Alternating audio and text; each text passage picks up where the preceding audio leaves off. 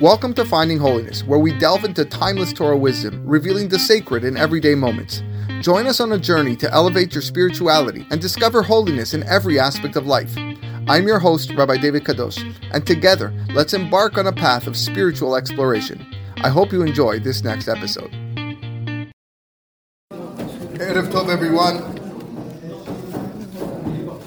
It's great to be here all together and celebrating the Hilula of the Tanat Rabbi Meir Baal HaNess.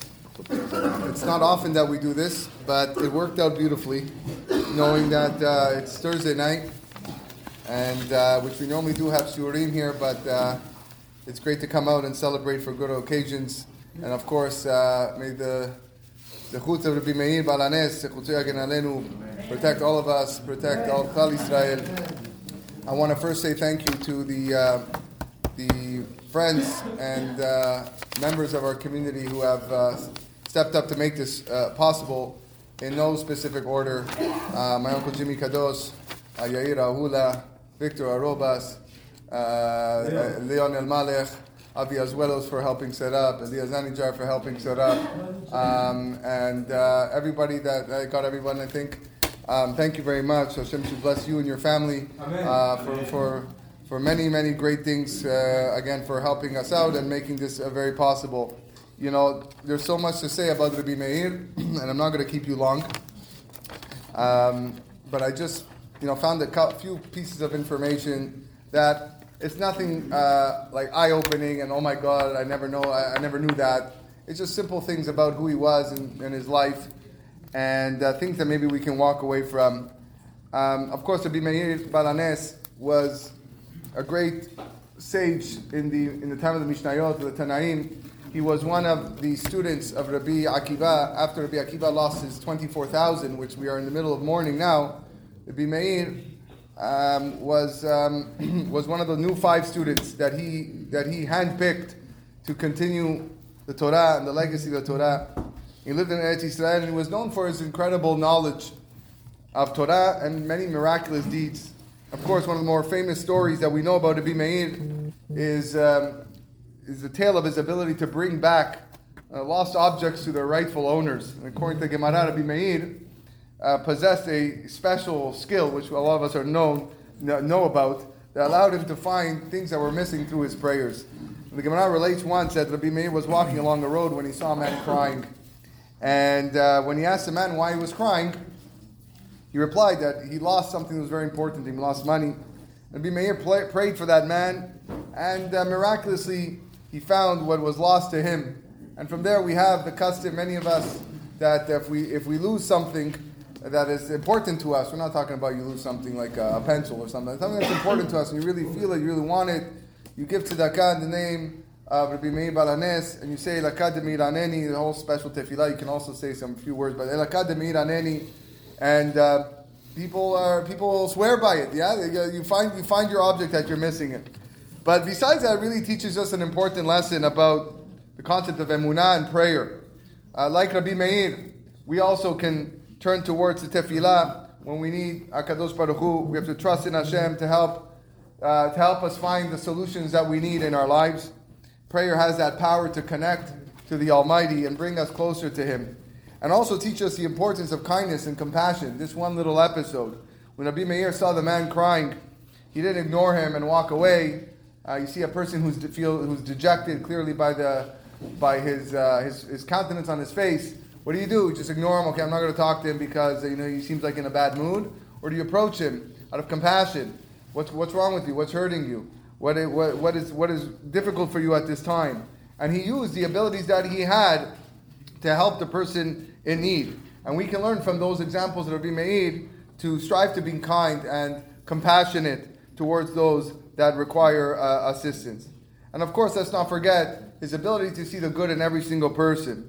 Even those that were considered sinners, even those who were considered outcasts in society. The Gemara tells us that Rabbi Meir was a prime student of Elisha ben Abuya, who unfortunately, not to discuss now, we've spoken about in previous shiurim, became a heretic. He went off the path. He stopped believing in HaKadosh Baruch Hu, and despite his heretical beliefs, Rabbi Meir clung to him. He knew the wisdom that he had, and he didn't want to let go of him. Up till his last moment, he told him, like, do teshuvah, you can really, really change. And he continued to respect and learn from him. So we have to be able to see and look beyond a person's flaws and faults, recognizing their inherent worth that they have as human beings. Each person is created, B'Tselem Elokim, has the potential to do great things in life. And it's our job to recognize that and appreciate the potential in everyone. It always reminds me of the story in Masechet Brachot, in the 4th parak. It's a long story over there on how Rabban Gamliel was removed from the position of the Nasi. And after going through different candidates, Rabbi Yoshua, Rabbi Akiva, the rabbis settled on Rabbi Elazar ben Azariah. It's a famous story where he went to go ask his wife whether or not she thinks he should take the job. And she said that, listen, I think they're going to throw you out just like they threw out Rabban Gamliel. He said, listen, one day in this job, I have that on my resume. It counts for something. He said, you look too young. You're too young. You're only 18 years old.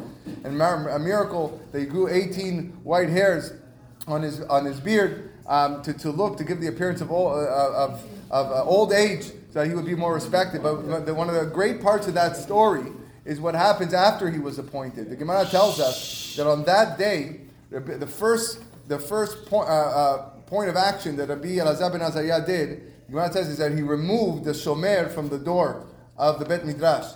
That there was a security guard, but not for the purpose of security. It was a security guard to stop students coming in, and that was put there by Rabban Gamliel. Why did he put there? Because Rabban Gamliel had a rule: Kol she'eno tocho kebaro.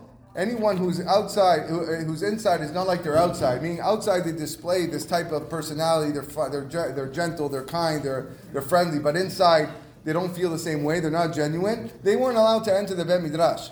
That was the rule of Rabban Gamliel. Some people might think that's a good idea. I want people that are genuine in my Bet Midrash. I don't want fakers. I want people that are legitimate. But Rabbi Elazar ben Azariah says, no, you got to look beyond that. You got to give a chance for everybody. And the moment he stepped into office, he removed that security guard, and the Gemara tells us the machloket whether they added either 400 or 700 benches to the Bet Midrash. Now, bench has seats for 4, 6 people. That's thousands of new students that enter the Bet Midrash. Rabban Gamliel felt depressed, and maybe he held back all the potential from these people. So Rabbi Elazar ben Azariah did this. It reminds me of this idea. You're looking at what, not just at the flaws. Chas v'shalom, we never look at the flaws. We look at what every person has and the value that they have inside. Okay, even if they're not tocho kebaro, even if they're, if they do have some flaws in their personality, it doesn't matter. We got to look beyond that. Rabbi Meir HaNess, of course, is Hilula tonight on Yudalid Be'Iyar, which is also known as Pesach Sheni. Pesach Sheni is, of course, a minor Jewish holiday. It's big enough that we don't say Tahanun.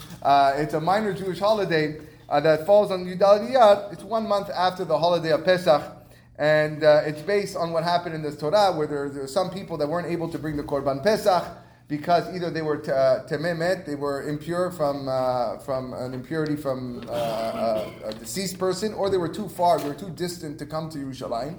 So they got a second chance. HaKadosh Baruch Hu commanded that if they couldn't make it the first time on Erev Pesach to bring their Korban Pesach, then they can come on Pesach Sheni one month later. So I saw something interesting, that besides for the obvious connection that Rabbi Meir HaNess, his Hilula is on Pesach Sheni, he actually has what to do with Pesach Sheni. He had a very big influence, because he was one of the rabbis that helped restore the observance of this holiday after it fallen into disuse. A lot of people felt that, okay, maybe this wasn't so important, okay, especially after the destruction of Bet HaMikdash, maybe we have to stop thinking about this or commemorating this. He was a person who worked to revive the holiday and restore the observance. Because to him, he understood the importance of giving people second chances for those who missed the opportunity to fulfill their role in the service of HaKadosh Baruch Hu, and of course the Korban Pesach. So he saw the holiday as an opportunity for teshuvah, as an opportunity for repentance and drawing closer to Hashem. And therefore, by promoting the observance of Pesach Sheni, he helped to ensure that those people that missed the original Korban Pesach at least were able to participate in some way of the Pesach offering, and maybe that's why he was zocheh to pass away on this day of Pesach Sheni Yudalid Be'Iyar. What's interesting that a lot of people may know or not is that Rabbi Meir, although being highly respected, and of course we celebrate his life and his teachings, but many, many times his opinions or his legal opinions in the Mishnayot are not followed. The halacha is mostly not like Rabbi Meir Baal HaNess. So whenever you see Rabbi Meir versus Rabbi Yehuda bar Ilai, the halacha is usually like Rabbi Yehuda. That's generally the way it goes. Now, not to take anything away from Rabbi Meir Baal HaNess. So the rabbis explain why exactly this was the case.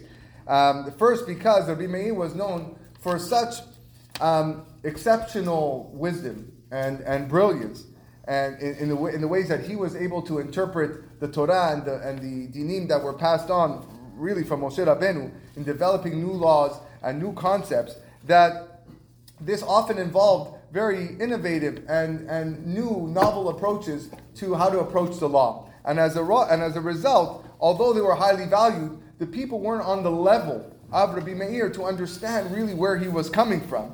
And therefore they couldn't agree that he was the halakha, although they probably knew he was right, but they couldn't comprehend where he was coming from. It's almost like we compare lehavdil, not lehavdil, but like, sometimes we have a law written in Shulchan Aruch. Right? The Shulchan Aruch tells us to do something, and you might read somewhere else, but lefi Kabbalah we do something like that. We do this. The Mekubalim do this.